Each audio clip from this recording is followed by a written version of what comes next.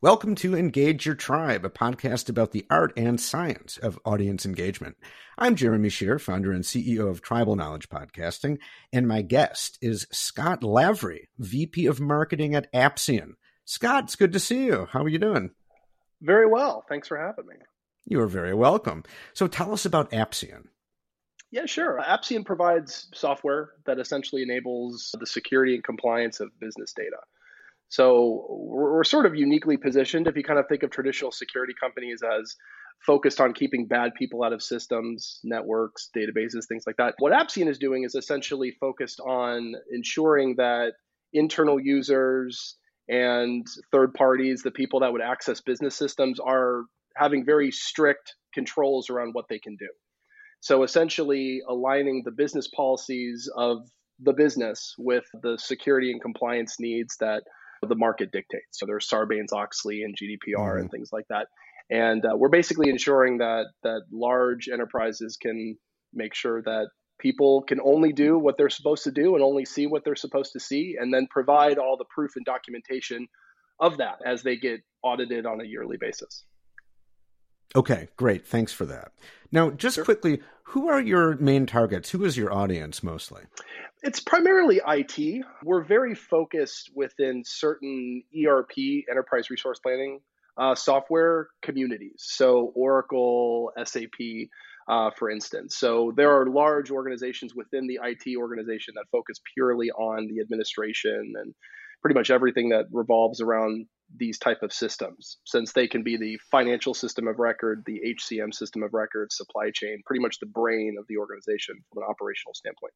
So we're pretty much focused on the IT group and various stakeholders. Sometimes the finance group, audit and compliance tend to sit under finance. So sometimes we'll be messaging to them, but it's primarily an IT message, I would say. Okay. And now I know that to engage with that audience, you put a lot of time and effort into thought leadership. So first, what does that term mean to you? And why do you value thought leadership as a marketing strategy? Yeah, sure. I mean, thought leadership to me really means taking an objective view of the market and then messaging with that objective view in mind. So it's really important in our world. We're not a commodity sale. We tend to have to be very value driven because we're always talking about how people can improve their systems versus ripping something out and replacing it with us. So what that typically means is, I mean, we really have to be centered on the market at all times. So we have to be looking at the market. We have to be studying the market. We have to be reflecting the voice of the market. And really the benefit of that from a marketing standpoint is our message is essentially evolving at the speed of the market. And we're always kind of staying on top of what our customer ultimately wants versus the speed of product development, which a lot of companies do. Product development comes out with something, marketing has to take it to market, and that's basically how the business runs. And in our case, it's a little more backwards. We really are looking at the market as being the North Star of where we take our message and ultimately take our product. So that really ends up being the value, is my message ends up staying as relevant as possible for as long as possible. Mm-hmm. Okay. So that's interesting. And I just want to make sure I understand. So when you say staying objective, to me, that kind of sounds like sort of looking at it almost like as a reporter, like following the facts and the data where they lead and kind of letting that drive your messaging and just being on top of those trends and being able to talk about them thoughtfully, which, and that makes total sense.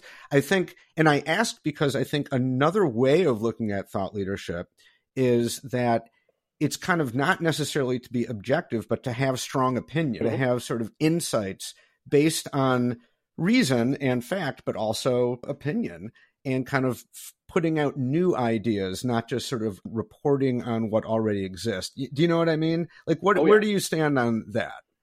Yeah, no, I'm totally with you. I think it's important to acknowledge that people always want the how.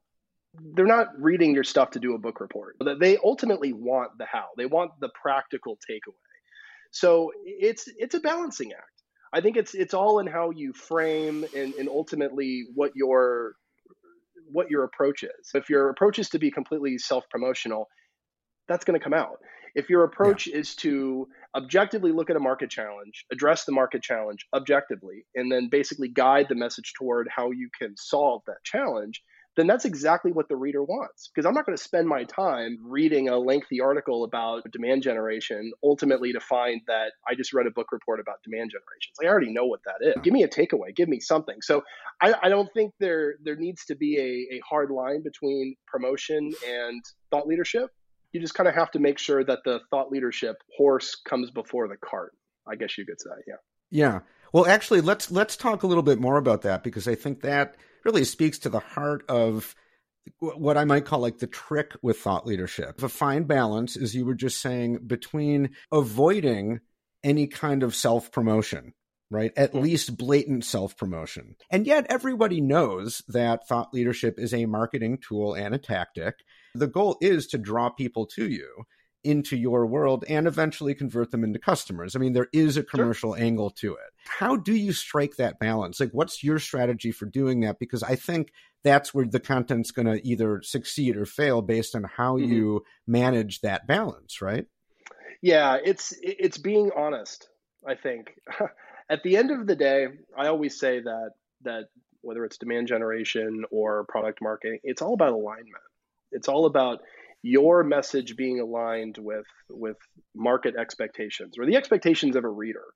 So how do you balance it? It really starts with just being honest. I think that it's easy to run out and say, well, I align to this and this and this and this. I should talk about this, this, and this.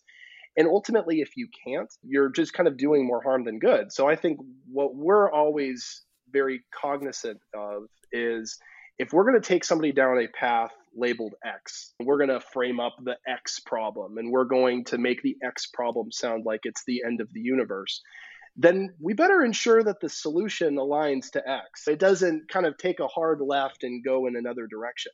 And there are plenty of examples of bad content marketing where that's kind of happens. Like, we're going to reel you in with this one thing because, we think we have your eyeballs, and then we're basically going to start talking about another thing. And so that might not be super specific, but, in our content meetings, that's always something that I'm making sure that is vocalized to me before we move forward with a piece, is like, okay, well, so we've got this framing mechanism. Well, how are we aligning to it? Are we ensuring that we are going to address all of the end of the world things that we had talked about in our framing? If we're addressing it through the lens of us, I mean, I think that's fine. I think that's kind of the practical how that ultimately isn't a bad thing. But you just have to make sure that the two align. The moment people don't feel like they are aligned with what you were saying, it's over. That's it. I mean, they don't have an imagination. They don't have any time for you. It's really just the moment you lose somebody kind of at a cognitive level, they're done. Yeah. And so, yeah, I kick back pieces all the time and say, you lost me, and I do this for a living. I think about us for a living. And if I can't hang with you, then, the CIO of whatever, who's got a 90 million emails to respond to, as opposed to, reading your stuff, is certainly not going to follow along. Yeah. As a from the point of view of a consumer of thought leadership content, but just in my own personal case, I guess one criteria I have for it is I consider it to be good content, like high quality, even if have no intention of signing up for the demo or buying whatever service the company is offering, that the thought leadership piece is still engaging and I still learn something from it. In other words, it's still offering me value, even if it didn't ask for anything from me in return. You know what I mean? Like, absolutely. That, as opposed to the piece that just clearly doesn't give you anything unless you're willing to give the email or do this or sign up or whatever. Like, to me, that's the difference. And I think that's reflected in, there was a study this past year by Edelman and LinkedIn called the B2B Thought Leadership Impact Study. It found that, quote, a pandemic-induced glut of low-quality content is diluting the perceived value of thought leadership among B2B decision makers, end quote. So in your view, what distinguishes high-quality content from low-quality content? Yeah, no, great question. I mean, it would be great to kind of go back and address the whole, pandemic situation, because I think everybody's field marketing and event marketing budget blew up. They realized they weren't going to conferences and they dumped everything into content marketing and digital.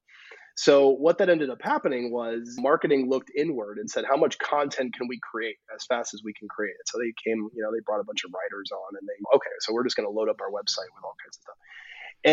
And that created a huge volume, but I think it contributed to what you're saying about low quality content, and low quality content being self-promotional content, at least in my estimation. I mean, I kind of think of high quality content being mostly reflected by how much voice of the market is in it. There's a reason that the highest quality content comes out of the thought leaders of a market, which could be analyst groups, Gartner, Forrester, these type of groups.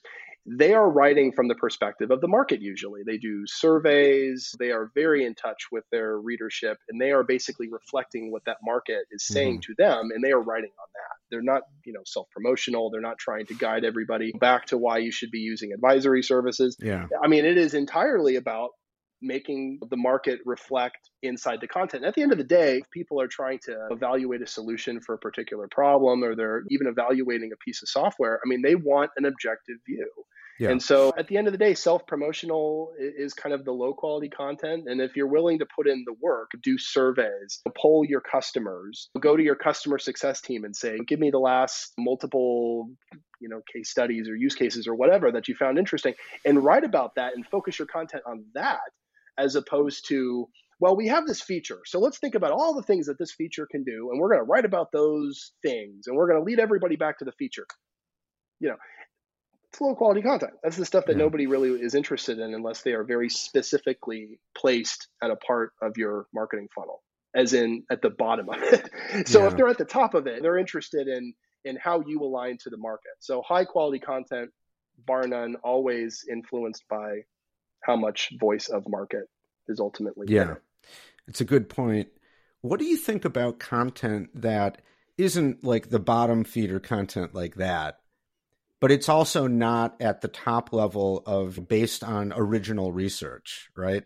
What about the content that's kind of somewhere in between, that's kind of regurgitating points that have already been made? In my view, at its best, that content maybe has a new spin on a fact pattern or a set of data, or represents something that somebody else said, but in a particularly interesting way, or reinforces it or something. The stuff that I don't find very engaging, and I seem to stumble across a lot of it, is stuff that just comes off as totally obvious, right? Like in my world, I read a lot of, 5 tips for promoting your podcast or something like that. And the stuff I read, like, there's nothing wrong with it. It's just, I feel like I'm reading the same thing over and over and over. You know what I mean? I'm not seeing a lot of new ideas, and that's lower quality, right? I mean, in your industry, does it kind of play out the same way, do you think? Oh, 100%. 100%. I mean, the foundation of SEO strategies a lot of times is repurposing content. So a lot of it can be taking a central piece of content, creating 10 versions of it, and posting it other places and sending people back to your, website. So that's the foundation of low quality content. It has no originality. It has no point of view. It's really just kind of a book report through a different flavor or lens. So what I have time and time again requested that the blog on our website really be is, I think of our blog as being relatively self-promotional. The blog is about us. It is our voice. And that's kind of why I say over and over again, like, we have a section on our website for thought leadership. That's kind of more your objective market view type stuff. And then we have our blog, and the blog is our voice, 100%. And whenever we're talking about topics and somebody pitches me a topic, okay, that's great. What creative take are we gonna? And if what I get back is, well, we need to write about this particular feature, so we're gonna write about this use case of the feature, I tend to kick it back. I say, well, we just have to be more creative than that. You can take the use case study, with however you want to frame it, view almost on any topic. Hey, I just got out of this meeting with a customer and I learned about this particular use for the product. And if you are using that as the voice for how you're writing about a particular challenge or writing about a particular feature, it at least kind of sounds like it's coming from the customer. It has an angle, it has a point of view, it has a perspective. Nobody wants to read a book report. And so I think, to what you were saying of anything that sounds like it could be a Wikipedia entry, yeah, I think people get hip to that pretty quick. And if they're going to spend their time reading a blog or an article or something, I mean, they just wanted to have a point. Give me something that I don't already know. I mean, the content can generally be about something that you're familiar with, but yeah, if there's no perspective, if there's no point of view, there's just kind of a waste of time. Right. Or, at the very least, like have a style, have Yeah, like a voice that's unique or something, even if yeah, you're not like breaking new ground, at least have like an attitude or something like that. It just so much absolutely. comes off as very bland. And I think that's largely probably mostly driven by it's easier to do that. It Hmm. takes less time and less work.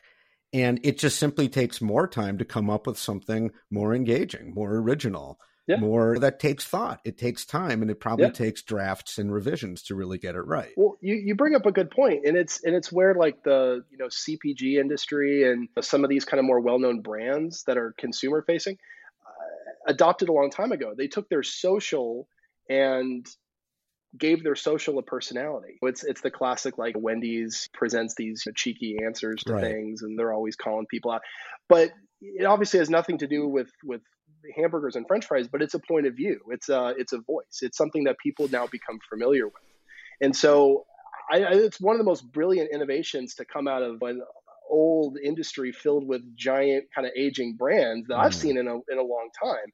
And I think software companies, tech companies, whatever, B2B companies can definitely adopt that. Their blog is probably a better place to do it because nobody wants to have like their security vendor have quippy tweets. It doesn't Right. tend to Yeah. look very good.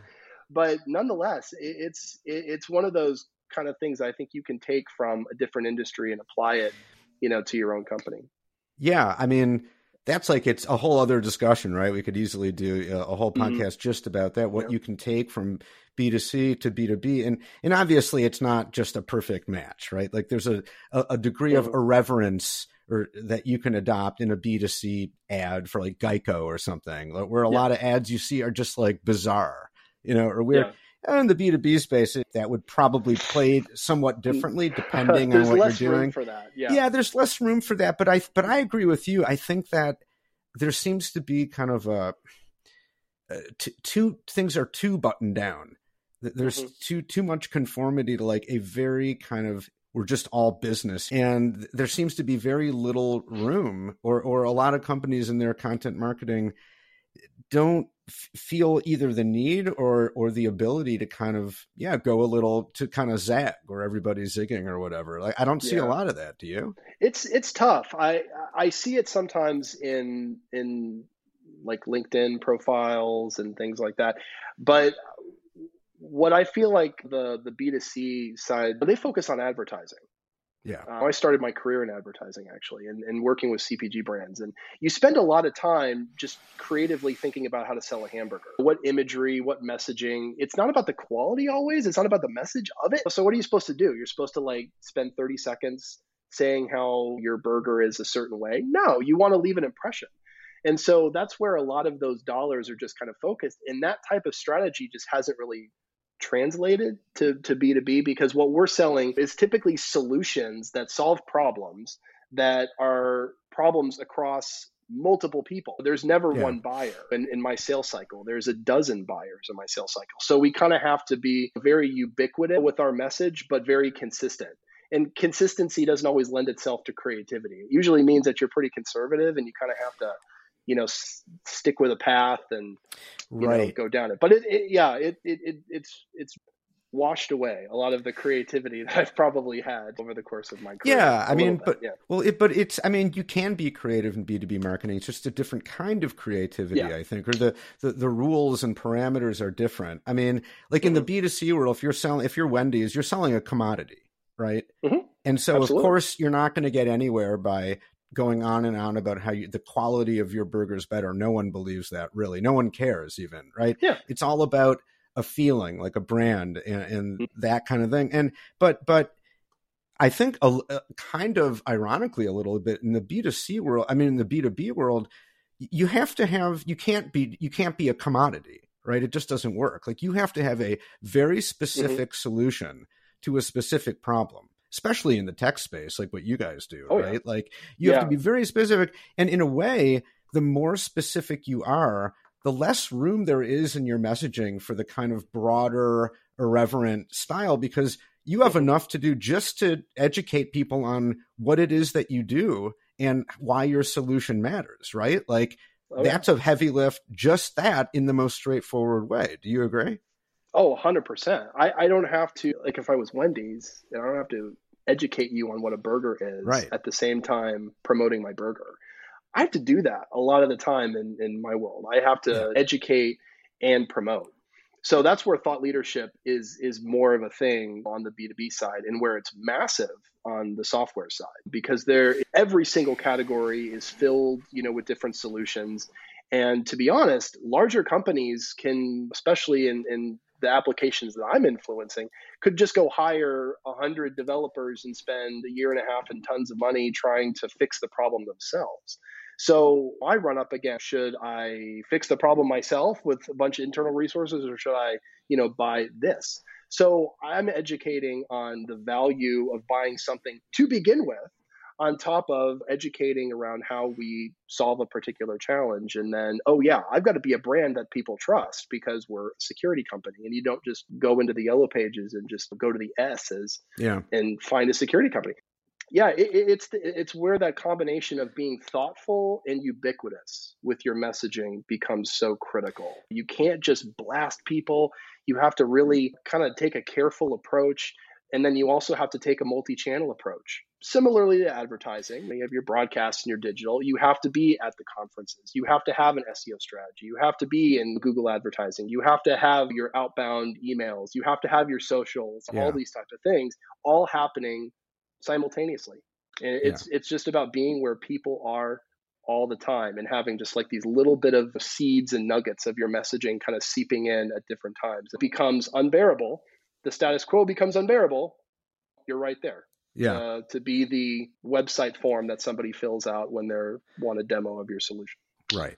Because you've earned their trust. I mean, I think that's kind of like really the whole point of all of this, right? It's based on the premise that in the B2B world, you get business by developing relationships with decision makers, and to the point that they trust you. Oh yeah. And that's massively really, I mean, that's those things have to be in place. And the theory here is, thought leadership is one way to earn that trust. It's part of the puzzle to get there. Mm-hmm. Yeah, it's essential. It's the first chapter of the book. If you're missing it, everything you do downstream is useless. Yeah. Okay. Well, Scott, there's a lot more I actually want to talk about, but we're kind of out of time. So we could do part 2, perhaps, if you're up for it. Yeah, absolutely. But for now, thank you so much for your time and for a great conversation. I thought that was really good. Yeah. Thanks, Jeremy. Appreciate the time. That's it for this episode of Engage Your Tribe. You can subscribe anywhere you get podcasts, on any podcast app. And while you're at it, you might as well give the show 5 stars and leave an over-the-top comment about how much you love the podcast. You know you want to. If you're a marketer or an internal communicator and you're interested in podcasting, we've got tons of free resources on the website at tribknowledge.com. That's TRIB knowledge.com. Thanks for listening and staying engaged.